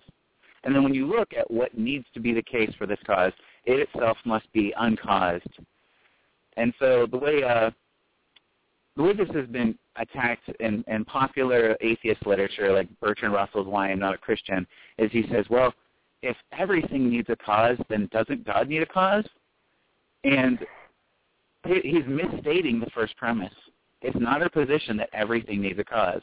We say everything that begins to exist needs a cause. The universe began to exist. Therefore, the universe had a cause. So when Dr. Craig is in debates with atheists and they bring this point up, he said, I wouldn't have a problem if the universe didn't begin to exist. The problem is all the scientific evidence proves and points to the fact that it did exist. At some time in the known past, the universe began to exist, and there's several lines of scientific evidence all demonstrating this. And, 95% of the astrophysicists all agree with all these lines of evidence, and that the universe began to exist at a certain point in the past. So when you put the whole universe in reverse, it comes down to a singular point of infinite nothingness. What does that mean? It's the beginning of space and time itself, they say. It's like, okay, so whatever it is has to be spaceless, timeless, and personal. And people may say, well, why does it have to be personal? Because it has to actually be able to will this to come into existence. So there has to be something with an intellect, with a rationality, the ability to choose to will all this in existence, so that's where you get the personality. And so that's the horizontal. Really is a good argument. Yeah, it is. It's very powerful. I like his argument there. Have you read Dr. Doug Grotice's Christian Apologetics? I have not read that yet. I have not. Oh man, you need to do yourself a favor and get that book. You'd really like that. The thing is like 700 something pages. It's a incredible book, but he's got some really neat illustrations that go along in that section with the cosmological argument. But the second form, I think that's the one I really like the best. I think.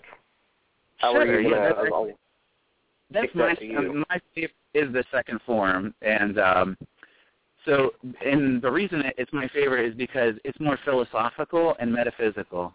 And so what people often say, their objection to Dr. Craig is, well, all you showed is that God existed way in the past. What you haven't showed is that he exists now. And so what the vertical form says, and Aquinas is the one who I think really laid this out clearly. Dr. Geisler has also expanded on it along with some other Thomists. And they basically say things that are, well, there's different ways to state this. One of them is the third way. And so the third way is a reference to St. Thomas Aquinas. He has his Summa Theologica, and he presents 5 ways to prove that God exists. And actually, the first, second, and third way are all different forms of what I would say is this vertical cosmological argument. I don't think any of them use the horizontal form. And so probably one of the greatest strengths is the impossibility of traversing an infinite distance. I think for a philosophical defense of Dr. Craig's version of the horizontal. So that's, if I ever have to refer to anything philosophically why it's the case, not just scientifically, why the horizontal case must be, and that's the version we were referring to before, I just say, here's an easy way for me to illustrate it to students. I say, suppose there was an infinite distance, an actual infinite distance between where I am currently and my house. Would I ever be able to reach my house? No. Well, if there was never a beginning of the universe, then that would be an actual infinite, and we'd never be able to reach and place the house. You put now. You'd never be able to reach right now because it's an infinite time. So that's the philosophical. It's the impossibility of traversing an infinite distance. Now, with the vertical form, the strength is, they say every contingent being, and a contingent being is a being that it is not dependent, or I'm sorry, a contingent being is dependent for its existence on another. For every contingent being, there must be a necessary being. So a contingent being is a being that doesn't necessarily exist. So if you necessarily exist, then you're a necessary being. If you don't necessarily exist, then you're a contingent being. There exists one contingent being that doesn't necessarily exist. There must be a necessary being sustaining an existence. Now, another attribute, or some of the attributes to think of for a contingent being, there's a distinction between its essence and its existence. And so, and I know for some people, they're probably thinking, essence and existence, what are you even talking about? The way to think of an essence of a thing is what it is. So if I tell you to think of a man, you have an idea of what a man is. Okay, so if I tell you, think of a unicorn, you could tell me what a unicorn is. But because you could tell me what a unicorn is, does it follow that it exists? Well, no, of course not. Well, then a unicorn is not one of those things whose essence is existence. Now, I could look at myself, and I know that I was born at a certain time. And so it's easy just, upon encountering the entire world, you look around, there's all these things that you create or that are created that weren't here at a certain time, and you plant the seed, and then the tree grows. And it's like, wow, it came to be. And so its essence and existence are not identical. It didn't always exist, and you know what? It's going to go out of existence. People die, things grow. And so one of these, there's a being whose attributes of essence and existence are the same. They're identical. It's a simple being. It's not composed of an essence and existence. So at the moment of my creation, my essence and existence came together. And so for me to be existing, right now my current existing is being sustained in place by a necessary being. And so I wouldn't even be existing if it wasn't for this necessary being sustaining me in existence. And everything that's a contingent being is only existing because it's being sustained in existence. So when I hear Christians talk about, I don't feel God, and how do you reconcile that? Do you feel God?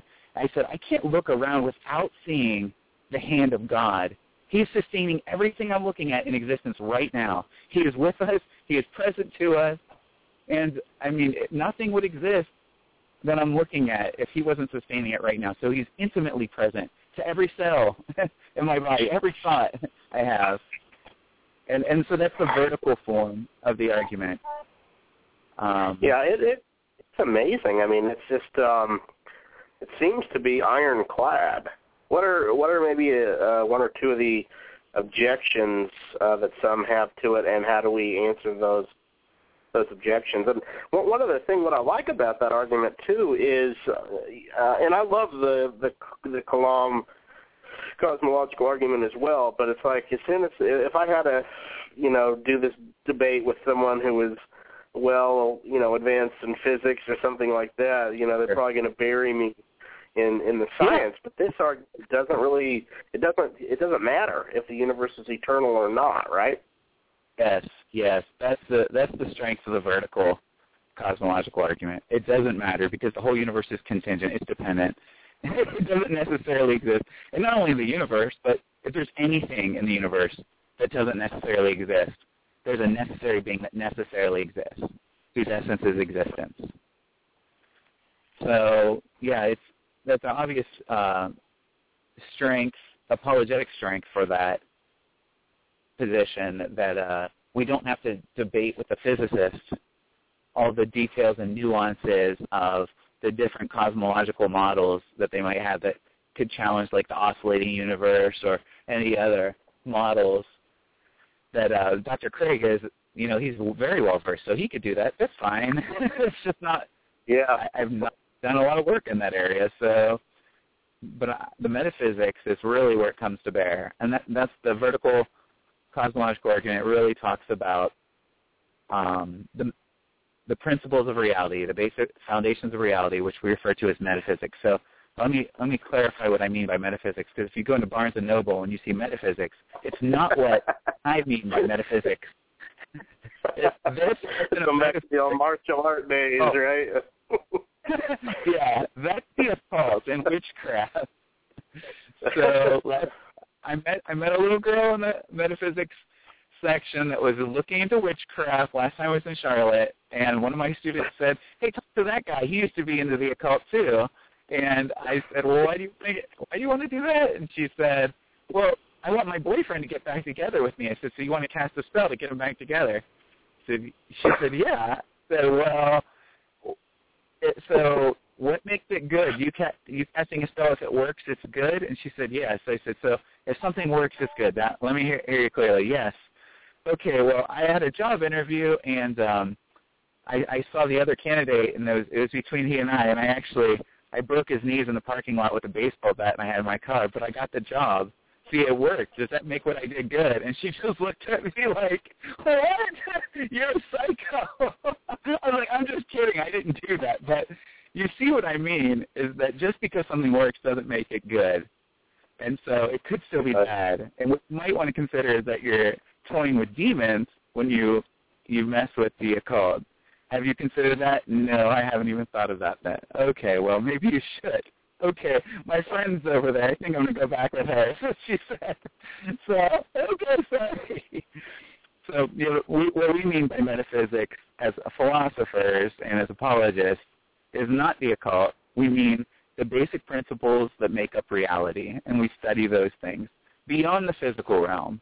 So when we're studying what is truth, what are the basic foundational things, and so that can include a study of all of reality, including God and angels. So it's very broad, it's expansive, and encompasses all the other disciplines so that we can actually speak to basic particles in physics or any of the other subjects. So it was actually kind of exciting when we went through the physics class, Rivendell Sanctuary here in San Diego Christian College.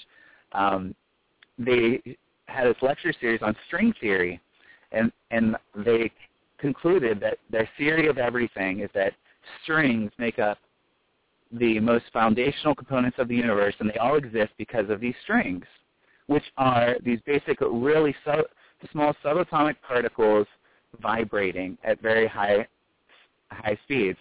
And I pointed out to the class, I was like, what do they have to work with? Because they're only allowed to use material explanations. I said, it's matter in motion. That's the materialist position. That's all they're allowed to have. I said, for a Christian, we could say, yeah, it's matter in motion. We don't have to avoid the matter. It's not that matter's bad. So that could even be true that there are something such as strings. But it doesn't mean that's all there is.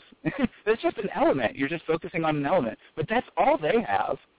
So I say let's just broaden the scope. So Christianity doesn't fall if string theory or any of these other foundational theories is true or false. That's fine. They can be true. But what doesn't follow is that Christianity is false, because they've just isolated one component of reality to study. And, hey, they might discover that one component, that one physical component is really real. That's great. But it doesn't discount all the rest of it. So we need not be afraid of science, nor need we be afraid of, but realize when the scientists make philosophical statements, like they say, this is a theory of everything, we don't need God. Well, now that's a philosophical statement that you're not even trained in philosophy to make. So you have no philosophical training, but you're making statements. And so you'll find Hawking doing this, and Richard Dawkins constantly making all these things that's just not even your realm of expertise in any way, nor even competence after reading some basic. You actually lack the basic competence that a first-year philosophy student would have. So it's like, oh, this is terrible. Yeah, you see the same attacks too recently with the new Cosmos series with Dr. Gracie Tyson. We had Dr. Jay Richards on last week and did a whole show on Cosmos, but Leibniz, his version of the cosmological argument. Can you walk us through that? I have not read that since graduate school, so I wouldn't feel comfortable speaking. Okay. That is understandable. So many different things. I know it's kind of all runs together and hard to tell apart. So and if I, let me go ahead. Go right ahead. I was just going to say, if I speak to it and I misstate it, then I don't want people to use that to avoid other arguments I have made. Like, oh, see, he doesn't know what he's talking about. I'd rather just say, right. I'm not really sure. I'd have to look into that. Not my favorite come on, version. man. You should have Google in your brain there. Just be able to whip any of them out there. Let's talk about maybe one of the biggest objections to the Christian faith and how philosophy helps is the problem of evil. Wouldn't you say that's one of the biggest objections that come? And how, as Christians, how does philosophy help us deal with that with skeptics? That's a really good question. Again, you keep bringing up all these fantastic questions, all the big questions. So every Christian has to grapple with the problem of evil, I think. And some people, depending on how much it actually affects you, have to deal with it a lot more. Like if you're going through it, it's similar to what Lewis had. When C.S. Lewis is writing The Problem of Pain, it's different than a grief observed. If you read the different treatises, in one, he's writing from a perspective, he's gone through some pain. He's seen some evil, going through the war and so forth, losing his parents. But after losing his wife in a grief observed, there's a different tone about it. And so what's the biblical position that the classic person they refer to is the problem of Job. Like, look at Job. Here's a righteous man that God allows Satan to take his family, take his wealth, and affect his entire physical health. So this guy's completely devastated, and he's a righteous man. And so isn't Job the eminent examples of somebody who has just suffered the most evil that we could see in this life? And so this is one of the biblical examples that everybody always uses, like, oh, you got the patience of Job. I can't believe you don't turn away from the faith when you're going through a severe trial. And I actually heard a panel discussion, I think it's still available, between Ravi Zacharias, William Lane Craig. I think there was a religious Hindu there and an atheist. Oh, yes, I've got that on DVD. Man, that was a good one. Yeah, I think is there meaning in suffering is the panel discussion. Excellent, we got a Hindu priest, an atheist. Yeah, so it was a really, really great discussion. And Ravi answered that the atheist take on Job is actually, he's missing the point of the story of Job. Because actually, what Job was wanting was a face-to-face encounter with God. And that's what he got. And so he went through the struggle, and he ended up getting one of the things he was seeking. Now, he didn't want to lose his children by any means or all the other things. But I think one of the lessons there is that, and I think it's true for our whole life. We could actually see this in other areas, but that sometimes we don't know why God puts us through things. But the story of Job, he's actually gets what he wants, which is an audience with God, and that's what he's requesting the entire time. And then after that, God restores double his fortunes, and he doubles his children as well. So he took 10 of his children, and they're restored to him. And so I think it was very insightful observation by Ravi, something you I'm sure are experiencing with Eliana, and I know I experience all the time with my boys, is that sometimes we allow them to go through these minor struggles in order to avoid these greater evils and these greater pains. Sure. So the classic example, don't touch that, it's hot, and the boy doesn't. None of my children listen. Don't touch it, it's hot, I'm telling you. And they just got to touch it. Well, maybe because they're boys. Maybe your daughter doesn't do that. So, and of course they're going to touch it and they're going to get burned. Next time I say, hey, don't go out there. A car's going to run you over. they pause because they've had this pain. Now I'm usually moving toward them, and there's no car coming most of the time. But It's like, okay, well, sometimes you go through these small struggles, and you can actually see those small struggles, and you allow those as a parent sometimes in order to teach them. You let them fall sometimes. You know that they're going to get hurt, but they're learning to walk.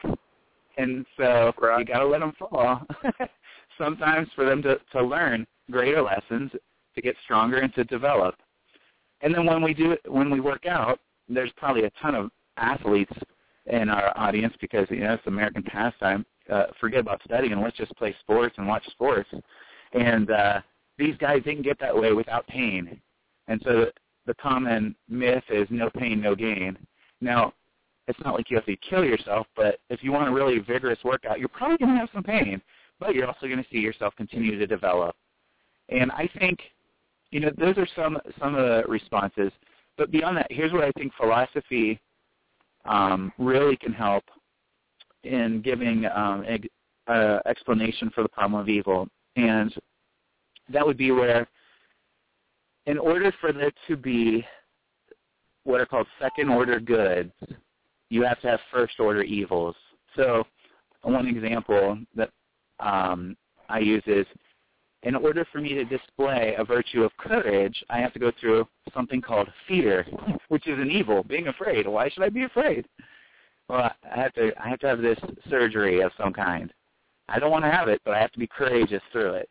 And what ends up coming, I become more courageous as a person. I can't develop this virtue of courage unless I face these fears. And the next time, I'm less afraid. And maybe, I just become more and more virtuous. And if you look at the different cardinal virtues, a lot of them are like that. And ultimately, the virtue that I think God demonstrated, at the cross, we get to see the perfect man who's never sinned, paying the ultimate price for the evil sins of the entire world. And he loves us so much that he embraces this evil, and from this incredible evil and the worst evil that could have ever been inflicted on someone, you have the greatest good. You have forgiveness. And so the message of the gospel, you have both the greatest evil present and the greatest good, and with this sacrifice that God had for us at the cross. And so so I try not to separate my Christian views from giving this theodicy, because I think we're the only ones who actually have an answer to the problem of evil. And ultimately, you could see it at the cross. So, of course, there's some of the knowledge examples. Sometimes that we don't know, but our parents know. The kids might not know. And sometimes you and I don't know. God is infinitely more wise than we are, but we have to trust him no matter what. And that's hard. But the more we grow, I think the more we realize, hey, he's in control, not me. I just got to trust him that he knows what's best here. And I might not like it, but sometimes my kids don't like eating their dinner. They just want to eat candy. But they don't see why. They don't understand why. But they need to have nutrition. And so I'm much closer to my child than I am to God. My reasoning, in some cases when I'm not enjoying this evil I'm suffering from, I know God is infinitely loving and wise, and he loves me, and so there's a reason, even if I don't always know what it is. And so I know that because of the attributes of God. Yeah, and philosophy really helps with some of the attributes of God as well, doesn't it? Yeah.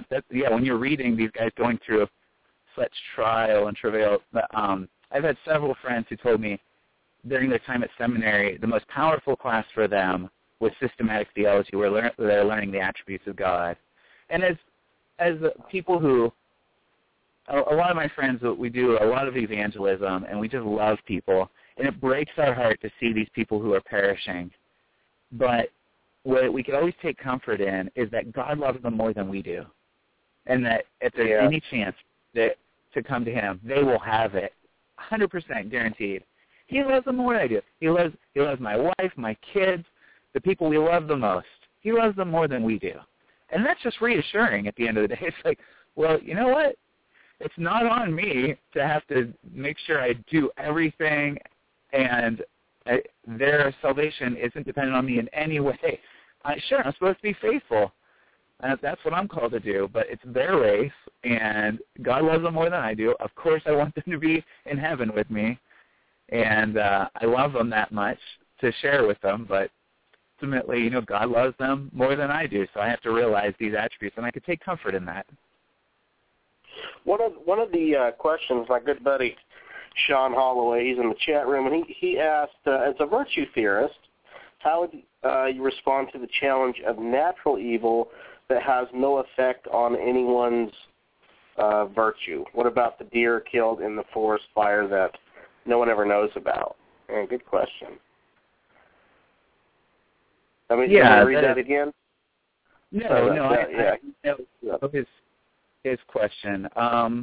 He says, and Sean, if we got 5 or 6 minutes, if you wanted to call in real quick, you can call in and state it as well, 760-542-3907, 760-542-3907. He says, as a virtue theorist, how would you respond to the challenge of natural evil that has no effect on anyone's virtue? What about the deer killed in the forest fire that no one ever knows about? Sure. Well, my initial response is, this definitely seems to be, I guess it could seem to be problematic in some ways, but ultimately, well, here, let me preface my remarks before I start going into them. I haven't thought a ton about this problem, so I'm shooting from the hip. So I could change my mind tomorrow after I think through my answer a little more. Like, that's a good question.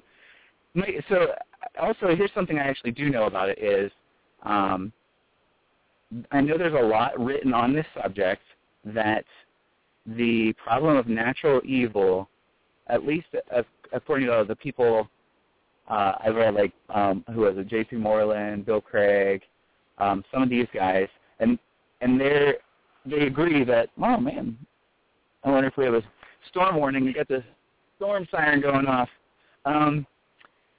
Their basic position is that this actually isn't a problem for Christian theism, that it's been answered. Now, I didn't read the answer, so now I'm going to have to try to formulate one as you're asking me. My initial inclination is that you could ask the question about for people who hold to like the oldest position in Christianity, that before Adam and Eve there were billions of dinosaurs killed. And so how is it that there was this evil before the fall? Now, got about 2 minutes. Got about 2 minutes. Okay. Yeah, so it seems flying. Sorry.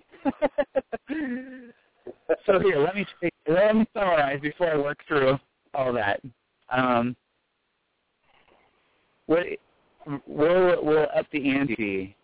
What about if a child or another human being is killed in a forest fire? Why does it have to be a deer?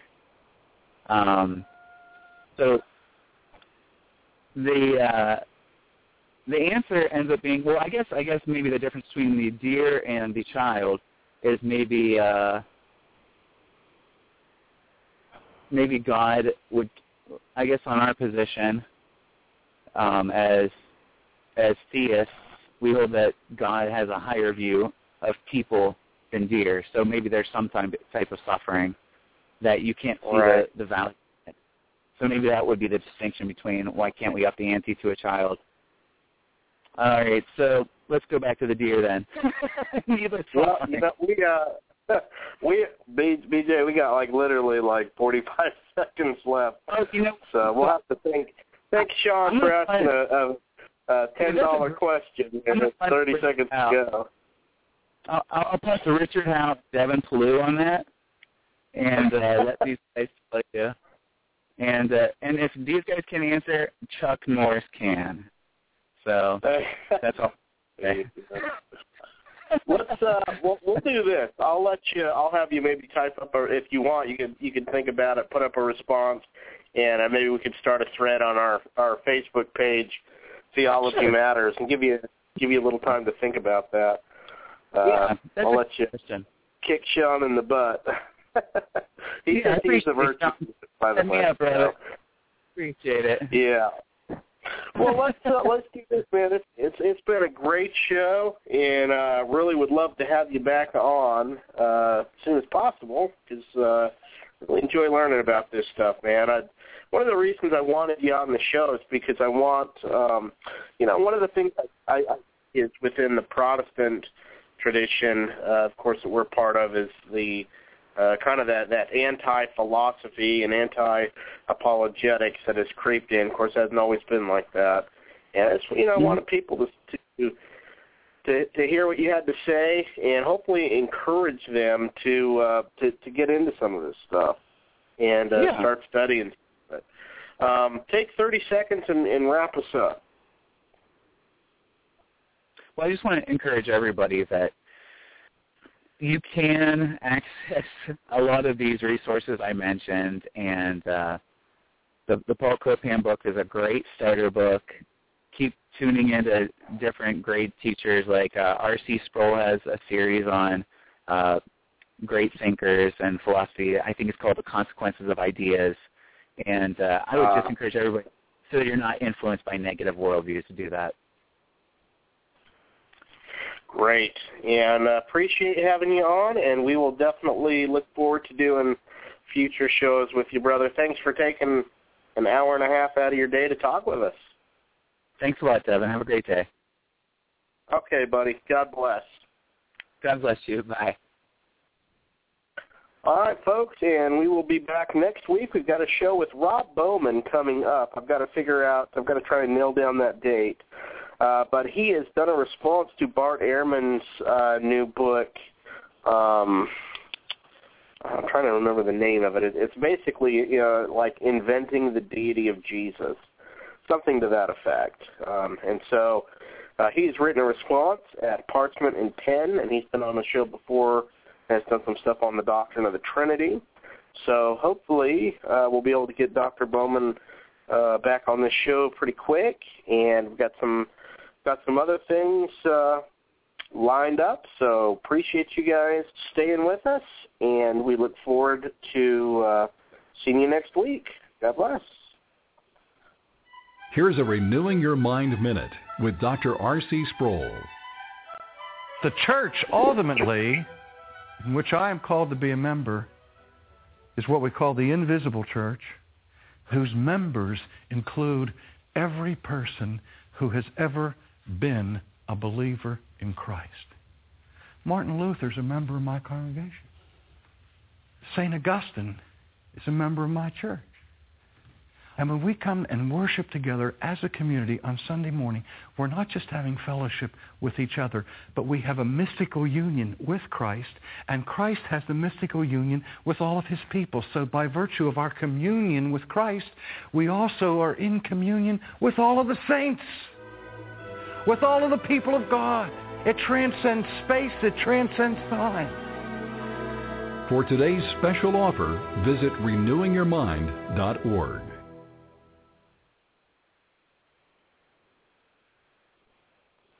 When you don't go to Geico.com, car insurance can be confusing. Like Swedish techno confusing. Bark, bark, meow, meow. Dance with me, purple cow. Bark, bark, meow, meow. Ooh, you lovely cow. Geico makes it easy. With 24/7 access, all you have to do is go to Geico.com and you could save money on car insurance. It just makes sense. Unlike, Dance with me, purple cow. I like your move.